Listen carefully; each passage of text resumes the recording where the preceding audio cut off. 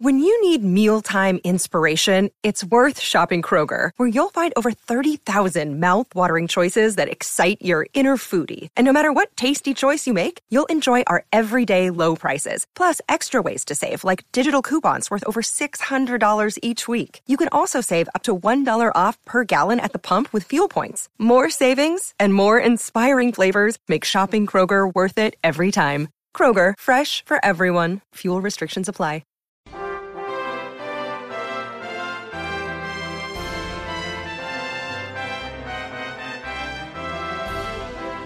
Welcome to Dragon Quest FM, where we talk about and obsess over Dragon Quest. I'm Austin. I'm BJ. And today's episode, it is the final Dragon Quest 11 character spotlight that we're doing. And it is on the Luminary, the big hero from the game. The Luminary himself. So, as usual, there are going to be spoilers ahead. Hey, you remembered. I did remember. I made a note this time. I was like, I need to announce that there's going to be spoilers before we get too far into it. So the Luminary, he's our hero, which means like pretty much every Dragon Quest hero. He's going to use swords, maybe great swords, shields, and even quite a bit of magic along the way. Mm-hmm. Honestly, I thought from playing this that he's super OP in this game. Yeah, like he is. He's got heals, he's got really strong magic, he's got like these crazy sword abilities, and part of me even feels like he may be too powerful. He makes the game pretty easy. I mean, not knocking it because I like him, but having usually the main characters are a little more powerful. Like they have a benefit because like they're the chosen one, but the Luminary is like really strong from the very beginning of this game, really hardcore strong. Yeah, I mean, I had set, I think it was, what's the guy, Tim Rogers, that did the big Dragon Quest 11 review video for Kotaku that like got a whole bunch of views and everybody loves. Yep. Where even on there, I believe he talks about how like the Luminary is maybe just a little too powerful. Like he is one of the most powerful RPG heroes that I can think of, just in terms of the things that he can do. I'm thinking he might even be the first person in the party to get a resurrection spell, to get Zing. I think he gets it before the priest, doesn't he? Does he? I can't remember. So honestly, I guess it just depends on what level you're at when you get to the healers and stuff. That's true. I mean, I think maybe I was, because I'm fairly certain in this last playthrough that I did when I swapped over to Switch that he had Zing before all the others, and I was like, my God, this guy, I just need him. Yeah. I'm not sure. I'd have to look that up or think back on it because I can't remember. I know he learns heal early on, but pretty much every hero in a Dragon Quest game learns heal before their time. Yeah, that's so they don't die before you get party members. So let's talk about him in combat. That's usually where we start with these episodes. I actually played differently with him between PS4 and Switch versions of the game. Not many characters. I didn't do that with many characters. But I actually used him with great swords on PS4 because you know this about me. I'm all about some like heavy hitting, like physical damage in games. I didn't like though, because later on when you can get like the hero shield and all of this stuff and the sword of light, I didn't like that it didn't cause nearly as much damage as the great swords. And I still went with my great swords, but I didn't like that. So I tried to get used to fighting with him using the like long swords and shields on the Switch version. He still wasn't as powerful. I feel like he was still way more powerful at keeping him with those great swords than the long swords and shields, but I did play it differently, and it was basically just for aesthetic purposes. I ended up playing with him dual wielding most of the time. Once I was able to unlock it, I basically grabbed Falcon blades and Falcon slashed my way dual wielding through everything. that I expected to go with great swords because that's what I did starting out on the PC version.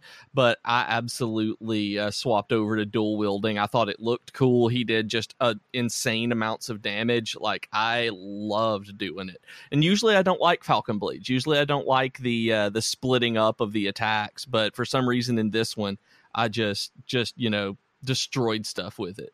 And like you said about healer, because of your party members, you got to heal yourself. But I also used him as like the caster and the healer, like for the early parts of the game, like, and even later in the game, I used some of his big moves that he had, zap, things like that. I mean, I remember using those, quite often. And sometimes it was just even when I was like grinding levels, right? I would set the tactics to everyone, including the hero, to like show no mercy, and would just let the game like fight out battles and stuff. I don't think I've ever put the hero on show no mercy. Oh, really? Yeah, I don't think so. I don't know why. It's one of those things where I rarely put auto all the way through in a DQ game. There are games like Bravely Default where I love having it so that I can grind on auto, setting up the way that I use my default system, the defaults, but I can't remember the last time I did it with all of the characters in a DQ game on auto. Yeah, I do it. I don't know why. Yeah, I usually do it when I'm trying to just get quick level gains and stuff. Right. Like I know I did it in 7 to get up vocation levels, and then I did it quite a bit with 8 when you're on Slime Hill, right? And Dragon Quest 8, and then it's 9, right? That has Slime Hill. 9 does have another Slime Hill, yeah, over there by Angel Falls. Yep. And so, like I did it in those games, and then 11, it was kind of like, I used the pet power like we talked about back in our like tips and tricks episode, but. Yeah, overall, I mean, I would just use it to like grind up stuff, or then, there are sometimes in that game I would just be so like far leveled or so good that I would just have it set that way. That way, I didn't even have to worry about fighting myself while I was just walking through like story points. I understand that, and I mean, it is easier. It was easier for me on Switch because I mean, naturally, it's my second time playing all the way through the game. Yeah. I think for everybody, the second time playing through something is going to be easier. Yeah, it should be, unless you're playing it on a different difficulty. Yeah, that's true. So outfits. Right. The Luminary, he's got my favorite outfit in the whole game. Does he? Which one is that? Yeah, it's Erdwin's, Olive Erdwin's outfit. Really? Yeah, I really like the color scheme with that. It looks kind of like, the hero from 3, Erdrick. Mm-hmm. It looks like that, but like the color scheme is a little bit different, and I kind of like the color scheme changes that they did. Yeah. For Erdwin, and you don't get that until really, really late in the game. But as soon as I got it in both my playthroughs of the game, I always equipped him with that immediately and kept him in that. Yeah, it does look really cool. Like, it's not my favorite in the game or anything, but I know I kept him in it for a good long time. It's my favorite. Yeah, it's got to be my favorite in the game. I can't think of an outfit for anybody else that I was just like, man, this one's even cooler. I was really excited whenever I started the PC version because of getting the Trodain, the DQ8 outfit, because it was just something I'd come off of playing 8 fairly soon before that. So I was like, oh yeah, this is really neat. And when I was playing through it with that, I got really, really tired of it. I'm like, I just played an entire game looking like this. I don't want to do this again. And ended up keeping him in the Fugitive a bunch as I played through it. But Savior of the Sands, the one that you get from horse racing, I love that outfit. The turquoise and yellow kind of tunic with the red cape. I just thought it looked super cool. So I kept him in that a lot during the game. Yeah, I liked that one a lot. I think I kept him in it longer on my PS4 playthrough. Because really with PS4, it was like I was experimenting with all the different outfits. Right. And by the time I got to Switch, I knew the outfits that I liked best on the characters. And the Luminary was another one of those characters that I just liked their standard outfit best. I like, the purple like tunic and pants he's got, the like green boots. Yep. Just the whole like outfit that he has. It is very cool, and I like also that it kind of toys around with the idea because Dragon Quest villains usually have that color scheme. Yeah. So I like that they toy with that because, is he the Darkspawn? Yep. And I remember, I didn't follow this game when it was first coming out in Japan. I didn't actually know about 11 until fairly soon before its initial release in America. And I then went back and read a bunch of stuff where there was tons of when they first released his images and showed what he looked like, that people were curious about the color scheme on him, like why he was using and wearing villain colors. Yeah. So I vaguely remember that. I mostly because I did keep up with it. I texted you about looking forward to Dragon Quest 11. You just don't remember it way before it ever maybe came so out. Yeah, because it was yeah. but yeah, the biggest thing I remember is people talking about the hair, which we're going to get to in a little while because we got a whole thing about hair we got to talk about. But just getting back to the outfits, yeah, the Savior of the Sands was a good one. I really like the parade outfit. My problem, don't do that. Stop. The parade outfit. I love the parade outfit. The reason I don't keep him in the parade outfit too much is because if they may have fixed this for the Switch, I don't know, but on PS4, if you equipped him with the parade outfit, he constantly did his dance the whole time you're running around. Really? I don't remember that, but maybe.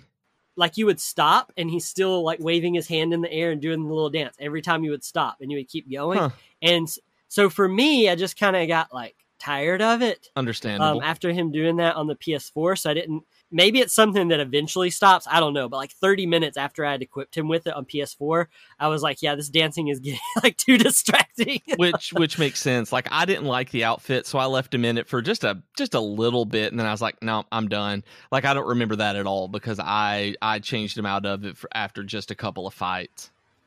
Yeah, all right. Well, I like that one, but like I said, the standard outfit, the purple and everything, was my favorite. And then eventually, after you get, unlock all of Erdwin's stuff, I equipped him with that because I thought that stuff was pretty cool too. Yeah, no, I like the armor that he had, the Erdwin's armor, or Erwin's armor, Edwin's armor, his dad's armor, and Erwin. Yeah, Erwin. I liked that stuff, but I didn't keep him in it nearly as much because I would go back to Hendrik wearing the armor, and I didn't want just two knightly armored up characters. Yeah, I never really liked the Erwin's armor all that much because it covers up so much of him. It's just I feel like I'm running around as just this clanky metal robot. Right.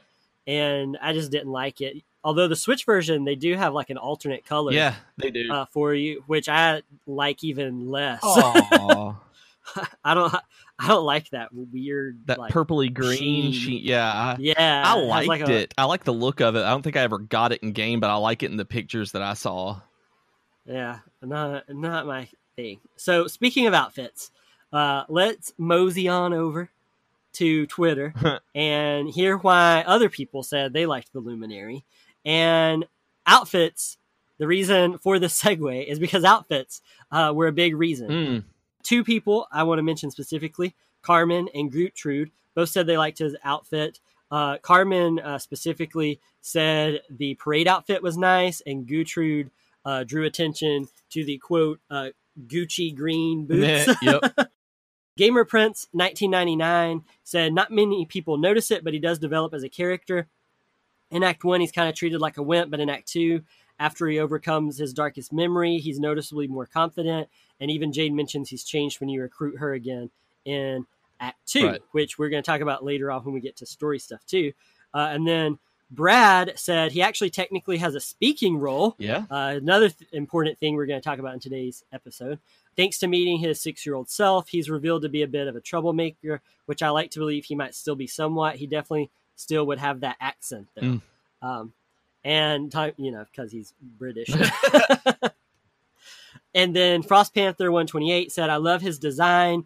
Originally, I hated his hairstyle, but over time, he grew on me as a character. I especially love the walk cycle he does from wearing the Mardi Gras outfit, which I just complained about, but I'm glad that they like it. And I do like the outfit. And I do like the hair. Here's where I got to talk about the hair. Let's talk about that hair. So Alenzia and Taloon, there were two people that got back to us, and they said they hate the hair. Yeah, I'm not a fan. Or at least don't like it. You've said you hated the hair. I've heard a lot of people complain about the hair. Going back to E3, 2015, 2015. Right. I want to say. I remember when they showed off the hero for Dragon Quest 11, like in gameplay footage and stuff. And I remember, when you watch like live E3 stuff, you can see comments from people over in the side. And I remember so many people just like trashing his hair and being like, oh, that guy would be cool if he didn't have such wiener hair. He does have wiener hair. I really hope they let you change the hairstyle, like all this stuff. But I love the hair. I've always loved the hair. And to me, it's some iconic hair. You have the Rachel in the mid 90s. You have Jared Leto at like the 2014 Oscars, and then you have the Luminary with his shiny, beautiful, like somehow oddly even locks. Man, no, I don't know. It just looks so. I don't know. I guess it's because I like the typical Toriyama style hair that this one just like, oh, this is bland. It's like he has long, preternaturally even hair.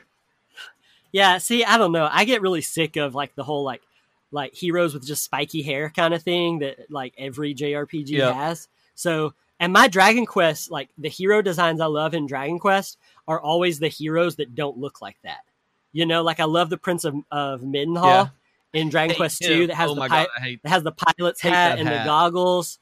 I know the ones that I like are the ones you hate, but I like the Midenhall design. I like the one I like 5, right? Where he looks like a shepherd, has the turban and all. I like that one a lot. I like 7. Really? Yeah, the little guy in 7 with the little like cutesy green outfit. He's like little wiener Link. I don't know. That's like I like that design. I like the Luminary in 11. Yeah, like my favorite designs are all the ones where like they're wearing hats or they have this luscious hair. And apparently I really like spiky anime hair. Like I've been playing the Final Fantasy VII remake and Jennifer was watching me do it and she's made... Oh, wait. It's my turn to go. It's true. I know. It's magnificent. But there's the part where it is. And there's a part where like Cloud has to dress up like a girl and do the like cross-dressing thing. And there's a part where they just give him extensions but don't adjust any of the spiky hair. And Jennifer was making fun of it so bad. They were like, they just can't get rid of the spiky hair, but they can give us some of the worst extensions I've ever seen. And it's really funny to me that that's such a thing. Like they couldn't get rid of that spiky hair, but it's become something that I like on characters. So when I see like the Luminary not have it, I'm like, why couldn't you have Eric's hair? It's like I like Eric's like spiky anime hair. Yeah, I don't know, the Toriyama spiky hair and like Tetsuya Nomura is very hardcore about doing spiky hair as well, and they're just, I don't know, I just don't like those designs nearly as much as like hats and things. But anyway, you have Parade Gate, I have Hair Gate. I like his hair. Most people don't. You hate the parade when literally everyone else in the world does. I prefer things that are enjoyable rather than things that are not. Well, I know that's not true because you like the Final Fantasy VII remake. Finger gun. So we have a lot more to discuss about the Luminary. We got to talk about him in the story, and his story is pretty interesting. But before we get to that, it is time for shameless self-promotion. Shameless! Quick, shameless. So we have a Patreon page that is at patreon.com/DragonQuestFM, and I'm going to let BJ tell you guys a little bit about it. And you can go to patreon.com/DragonQuestFM, like Austin just said, to get all sorts of really cool stuff. The primary thing being, you get Dragon Quest stickers, Dragon Quest FM stickers, rather. You can get a Discord role of Erdrick's long lost cousin to talk with us. We have a tier where you can tell us what you want us to talk about, so you can give us show topics. And every single patron gets entered into a giveaway every month to get a $10 eShop gift card, whether you are at the lowest or the highest tier. So check that out. And support us, please. I like how you were using like a pilot's voice when you first started doing that whole thing. You were like, ladies and gentlemen, if you would please fasten your seatbelts, and we will see you very quickly. Thank you for flying with us. I know you have a lot of choices when you fly with BJ Airways, but I would just like to thank you for flying with us. That's what you sounded like, though. You sounded like you're about to fly an airplane. I wish. I got scared. I would not like to be in an airplane that Nobody you're flying. would. That would be that would not be a good thing. So back to talking about the Luminary. Really quickly, wanted to mention that Famitsu fan survey. So the Luminary, if you've listened to all these previous episodes, you probably know what number he was just by, process of elimination there. But he was actually number 5, behind Veronica, in front of Hendrik. It's almost dead center in terms of just the overall cast. He's like, toward the end, but pretty close to the middle there. And I mean, that makes pretty good sense. He's kind of bland for the most part. I mean, he's the hero, which there's nothing really exceptional about his personality, like standing out like Sylvando or something, but he's also not like, there's no reason to hate him and like dislike him. So that makes sense to me. Yeah, I mean, to me, it's kind of like he doesn't have as much of a personality, so there's not as much to latch onto. But he's not terrible. So I expected him to be somewhere in the middle, so I'm not surprised that he is somewhere in the middle. I will say that I think it just in terms of like Dragon Quest protagonist, I think he's one of the best, if not like the best protagonist in terms of like personality and character, just because they do so much with him in 11 that they don't necessarily do with other Dragon Quest games. But just looking outside of Dragon Quest and talking about other video game protagonists, and especially silent protagonists in video game series, I don't know. I thought they did a very good job of letting the Luminary have like some personality and some like actual like characterization. Yeah, they really did. Like the, in terms of silent protagonists, like you said, as they go, I know him more than I know like 8 or something like that. Yeah. And I think 8 has a pretty good one too, but like Dragon Quest 6, as much as I love Dragon Quest 6, that hero I just feel like is kind of there. He looks cool, he does have that blue hair, like he's fine, but like I don't know. So with the Luminary, kind of like Gamer Prince 1999 said that, I mean, he does go through that character development, especially in Act 1. I feel like he's much more of an observer. He's almost that traditional Dragon Quest protagonist where he's just he has this like sometimes naive, almost like stoic expression on his face where he kind of just looks like a dum-dum, to be honest. Like it's like an expressionless, like I'm watching these events around me kind of look in Act 1. But then in Act 2, like he gets his facial expressions, they're a lot more like determined and stuff now. Like he is embracing his destiny and gonna save the world now. And he looks a little tougher. His brow is more furrowed and he looks more driven, I guess. Confident, where he's been through this stuff and he's like, I'm not evil. I'm not going to let them, put the world against me. I think they did a good job with that kind of development, but then also I think they did a really good job of giving his backstory so much character and layers and stuff that it made him feel like a more developed character than he really is because of all the stuff that happens in his backstory. That's true. Like early in Act 1, you even have like this really sad moment with Chalky, the old man who raised you, and he talks about, about just like life and death and love and all these things. And then his ghost fades away and it's like 3 hours into the game. And it's just like, oh man, like Dragon Quest 11, you're like hitting me hard already. Yeah, I know, right? Like that was one of the most heart-wrenching scenes in the game. And honestly, from mostly any RPG, like that one's like, man, like it's one of those things that Dragon Quest does really well is put these characters in there that you don't know that you're going to care about and let them hit you emotionally when the rest of the game or the surrounding narrative has been kind of goofy. And then it's like, oh, you're a person. That makes me sad. Yeah. And then there's also the stuff with, Dundrasil being this like lost prince of Dundrasil. Your parents are dead. It's very similar to that in Dragon Quest V, which now that we mention it, 5's protagonist might be a little bit more developed than 11. Yeah. Just because, I mean, you watch him be born, you play as him as a kid, as an adult, you have like a family with him, you have like kids as him. Like it's just, I mean, it's hard to beat that, but still, the whole stuff with Dundrasil and that relationship with like Erwin and his mom, who you don't see as much as Erwin, with Eleanor, is still like I feel like all of that stuff kind of like accumulates over time and gives him more of personality than he really does, because you see all this, his backstory, and so it makes him feel like a character, even though when we're playing it for real, he doesn't talk, he doesn't say much, he's there. And the parent thing is, you're right about that. And also I think having Rab in your party, having his grandpa travel with him where he can talk about it and talk about what used to be and how things were and about his parents and things like that, really make him feel more fleshed out. Yeah, and Jade too, talking about you have these characters who knew him as a kid or as a baby, and how Dundrasil once was, so it kind of fleshes everything out better. Exactly. Yeah. And then also, he does talk as a kid. Does. And it's weird. It's odd. And I actually got excited at this. The first time I played through it, I got excited because he talked as a kid, and I thought that meant that they were moving into the realm of speaking protagonists. And I was like, cool, we're going to actually hear him. And then when you get his voice in the Switch version, you turn it off real quick.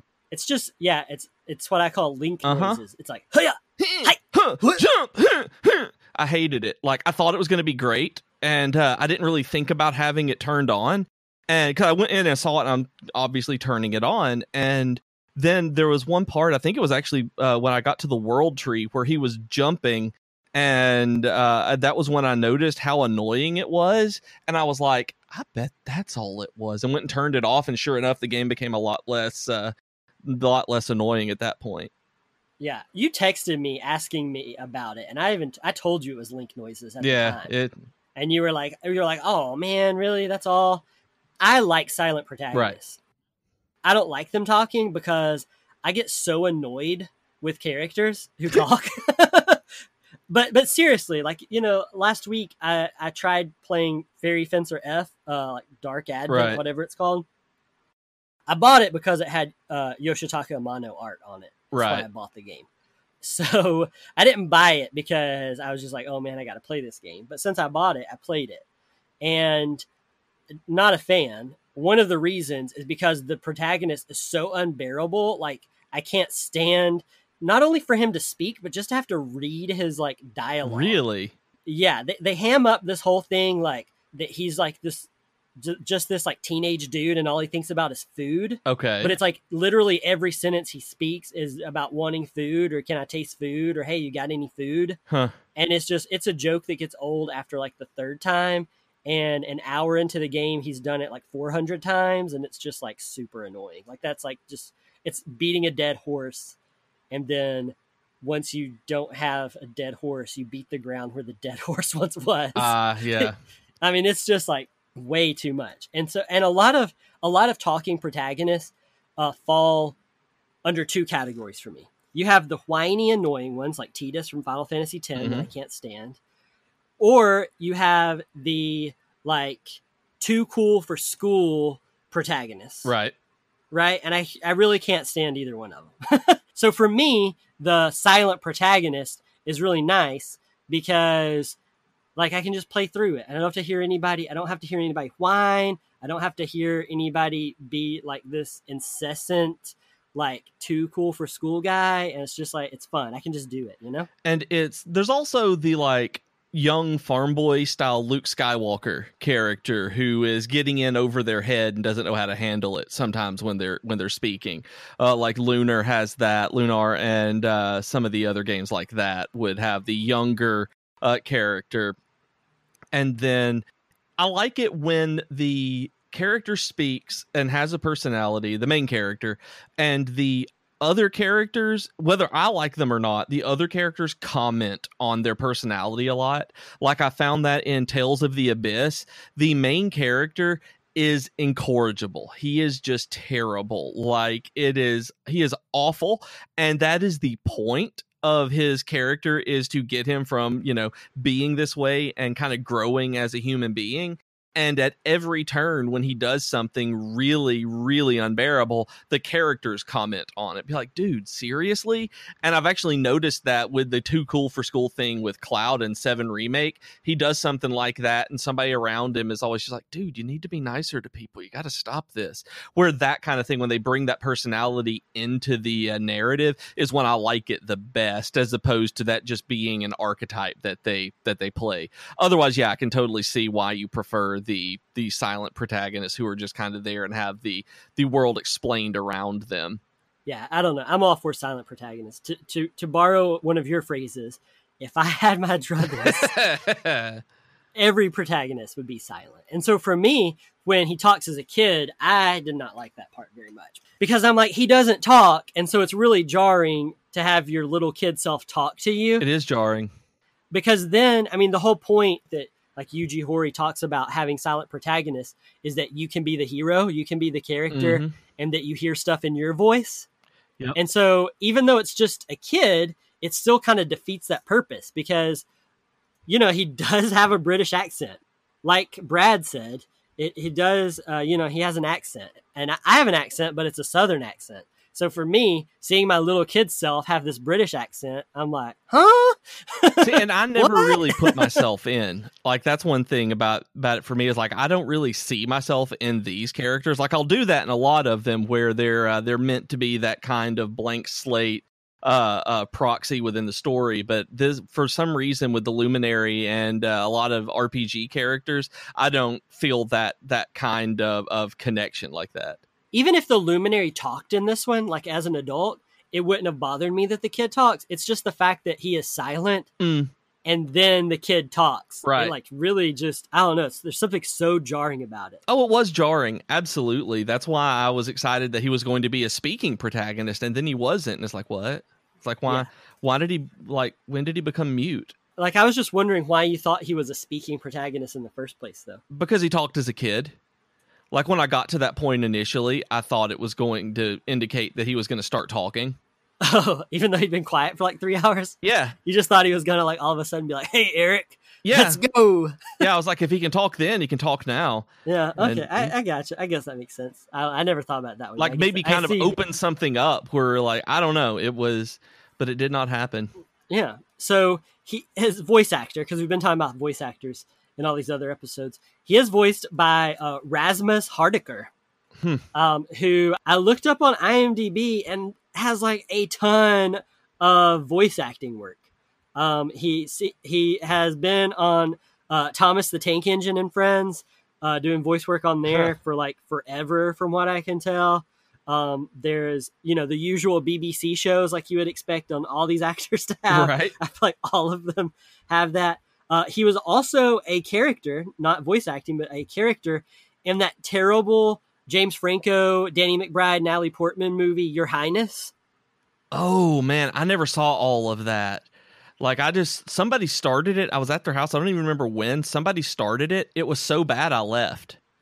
That I don't remember who or when that was, but I remember that happening. He was also on the sci-fi DC series Krypton that survived for like a very few episodes. I saw some trailers for that and it looked bad, and I did not ever think about it again. The credit of his that I'm most interested in is very recently he was in a movie called Cockneys versus Zombies. That I would watch in a heartbeat. Which, based on its viewership score, is not a very good movie. Well, no, at all. Of course it's not. But it is about, it's exactly what it sounds like. It's Cockneys versus Zombies. I don't even have to explain the plot to you because the title says it all. Sometimes you see a movie, you know it's going to be terrible, and you're like, I'm going to watch that. I would enjoy watching that bad movie. Yeah. And so this one is, it says it's a horror comedy. It looks like maybe it's going for like a Shaun of the Dead type vibe. But yeah, the summary is just a gang of bank robbers fight their way out of a zombie-infested London. So, sounds right. I know. Sounds good. And you can watch it for free on IMDb TV. So after this, I think I'm going to go to my Amazon account on my TV and watch that using IMDb TV. That, of course, yep, good. So you can do it for free. So hooray, Cockneys versus Zombies. We're going to have to watch this. And I know it's going to be terrible, and I know I'm going to hate it, but that's not going to stop me from watching it. And you're going to have to go and do a Patreon cast about that one. Then there's the Luminary in Act 2, which is some of my favorite parts of the game. Right. You get turned into a fish. You do. And I don't understand why everyone loves it. Like, it's fine. Like, everybody like goes nuts over this. And so I was expecting something really, really awesome. And I'm like, yeah, I'm swimming around as a fish. But I didn't get to do anything as a fish, really. You swim around Nautica, and Nautica's very like this beautiful underwater kingdom, and you go around as a fishy and like talk to the animals. Because you're a fish, you can understand them. You do. Like, what's not to love about it? I don't like underwater levels. You're getting very close to another Parade Gate thing. Are we going to have Fish Gate now? I think we're going to have Fish Gate because, like, it's not that I disliked it. It's that I don't see the why that one gained such momentum, because it's cool, but at the same time, I don't like underwater levels, so I was trying to get out of it as quickly as possible. I don't even think it's as an underwater level. It's not like Mario or Donkey Kong or something where there's like things that are going to kill you or anything. I mean, it's totally just exploration. Having to swim around in a 3D underwater world, never liked it. I don't know, man. Never. Mario 64 was like maybe the first one I'd played like that. Maybe Bubsy 3D had an underwater world like that. I just don't like them. Here's the reason it's great is because I need you to name a game in which the bad guy wins, all your friends might be dead, and you magically appear as an animal. You're not wrong. Like, that is a very unique premise. It's just, and it's cool. Like, he looks really cool as the fish. Like, I like the fish. I just want to get this over with because I don't like being underwater. Yeah, I don't know. I loved it. I love underwater and ocean stuff anyway. It's true. And I think the fish design is done really well. Yeah. I really like him as a fish. I thought they did a good job of making the fish look like him while still like keeping it a fish. Right. And I love Nautica. I love the whole look of Nautica. I love everything there. I don't know. I like the fish, and I like I have a little fish luminary figure, and I love it. Yeah. Oh no! And was it Grace or was it your aunt who did the luminary fish face painting for a bit? Yeah, my aunt did it. She did it on her arm. Yeah, she just did it as part of her she does painting. She does one painting a day. Yeah. Of like face or body art, and yeah, she did like it was the luminary as a fish, and I believe it had a slime and maybe a taco on it. I can't remember. Right. I just for some reason I thought she had incorporated that into the rotation of doing stuff at events. No. That was just like a cool Dragon Quest thing she just did. Yep. So anyway, I like that part. Like the parade stuff that you didn't like. And I just like that he's this tougher character in Act 2, and then in Act 3. He kind of makes maybe one of the toughest decisions any hero has had to make is he uses a sword to like destroy time. Yeah, it's a big decision. Yeah, like the first time, I don't think I've even told you this, the first time I played it on PS4 and it was like, are you sure you want to do this? Because I was just going through the story beats, right. And then it's like, are you sure you want to do this? To lose time is to lose much. Mm-hmm. And I was like, oh crap, I don't know. Do I want to do this? And so I clicked no. I think I clicked no the first time, yeah. And then Googled it because I was like, am I going to lose like all my levels? What's going to happen? And then after I read on Google where they were like, no, you get your levels back just after a couple of hours. I was like, okay, then, I'm going to do it then. I'm so glad I did because, the whole last third of the story is right at that point. So like, I'm really glad that I did it, but just the way they talked about it made it seem like such a serious, big decision. Yeah, and I clicked no the first time, too, because like, I don't know if I want to do this. I may want to play more of the game. Like, I don't know what's coming next. And so it does. They put a lot of weight on that for him, and it's a decision that feels more serious than a lot of others in RPGs. Mm-hmm. And one thing I just wanted to kind of, let's call it speculation, I don't know, guessing at this point, is like, how much does he remember about everything? Because it seems like he's not supposed to remember everything that happened to him in Act 2, right? Yeah, I don't think so. But he does seem to like remember some stuff. Yeah. But then there's some stuff that he doesn't remember. It's really odd the way that they've handled some of it. So I don't know. Like the time, whenever you mess with time in video games or movies or TV or anything, it always just like, you have to suspend disbelief even more because parts of it aren't going to make sense. And it's just like, let's move on with the story. And I'm not saying it doesn't make sense. I'm just saying like, that's one thing that kind of like, I never could quite figure out, because there's some things where he seems to definitely remember. It's like, I guess it's almost like just like hints. It's like he doesn't really remember everything, but then there's just like little like maybe deja vu moments that he has, like with not trusting the king, you know? Right. It's like he doesn't flat out just like stab the king with his sword as soon as he walks up to the throne, because he's like, no, you are Mordegon. But then at the same time, he's not like super trusting. Yeah, he's not like, hey, you're my buddy now. Yeah, exactly. And so it's kind of like it's just kind of a weird thing to me. So very final thing. This is our last character spotlight in Dragon Quest XI. And this ties into the Luminary. So getting into just kind of a little bit of like, I guess, lore is what you would call it. Right. With these games is the ending for this game. Right. Okay. So at the end, the Luminary receives the title of Erdrick from a dragon. Is it the Zenith Dragon? Who knows? But it's a dragon. They call it the Ig Dragon in 11 at least. But he's bestowed the title of Erdrick, okay, is bestowed upon him. So he's got the title Erdrick now.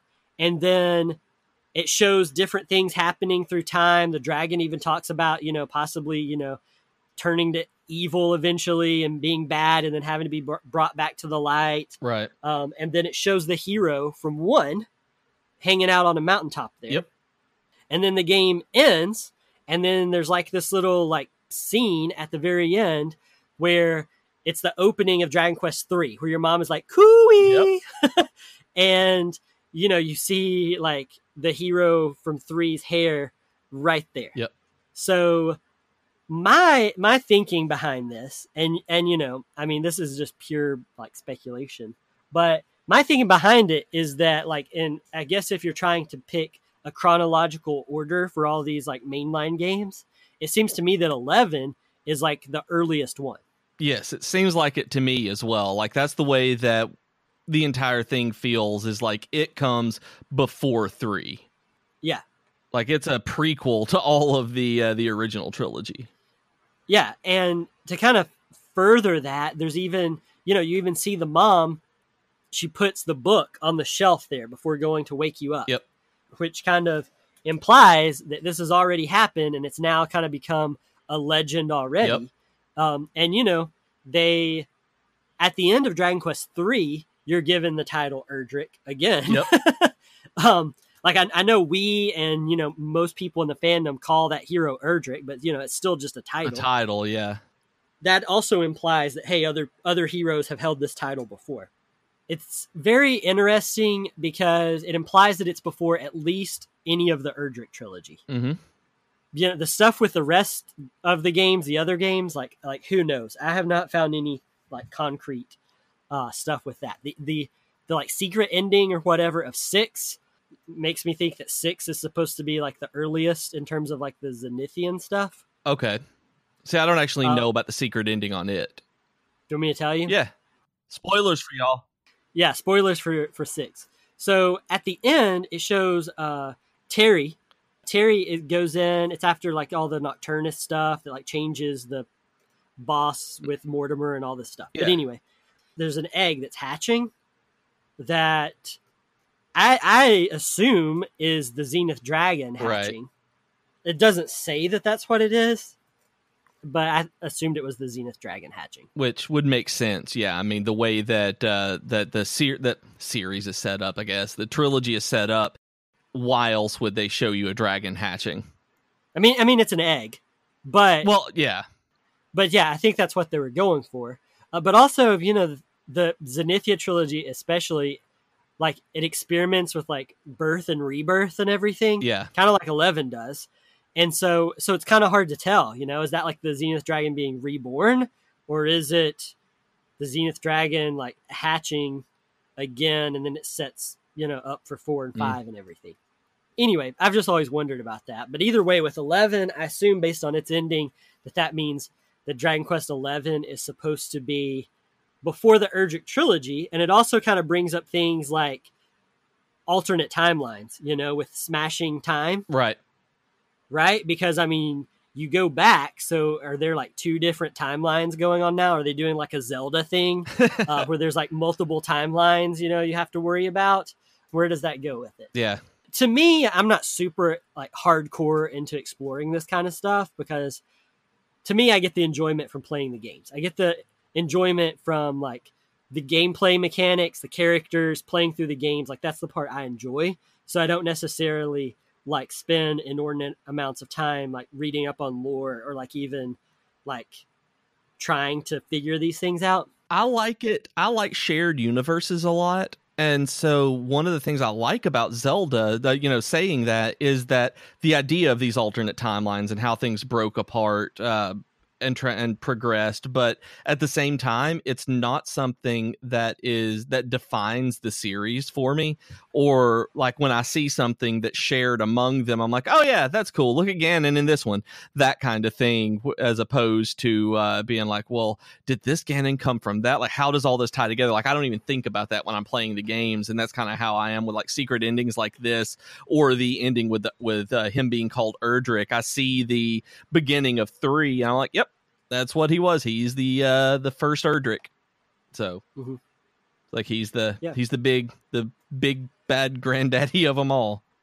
You know, tying it back to what we were talking about at the very beginning, if he is the first Erdrick, the one that they're talking about being so powerful and, you know, living up to his legend and all of this, it makes sense why he's so powerful and OP across the entire game, where he lives up to that based on what you and I were saying. Yeah. So there you go. Interesting stuff. We'll end with all of that deep thoughtfulness for you guys. We're no Jack Handy, but we leave you with deep thoughts. See what I did there? No. I'm glad this is the end of the episode because that's where I would have turned this off. So thank you guys for listening to this episode and all of our Dragon Quest XI character spotlights. We'll be back next week to talk about some new things. Remember, if you want to talk to us on Twitter, you can. We are at Dragon Quest FM. You can find us on Facebook at facebook.com/DragonQuestFM and Patreon at patreon.com/DragonQuestFM. If you want to talk to me, I am on Twitter at DragonQueston, and I have a weekly Dragon Quest blog that is at DragonQuestAustin.com. And I am on Twitter as at Professor Beej. You can listen to my other podcast, the Geek to Geek podcast, on Wednesday nights at 7 whenever we release. And then you can find the Geek to Geek Media Network that we're a part of at geektogeekmedia.com, where you can find video game reviews, live streams, blogs, just all sorts of good stuff, and find links to our Slack and Discord there as well at geektogeekmedia.com. Thanks, everybody. We'll see you next week. Bye, everyone.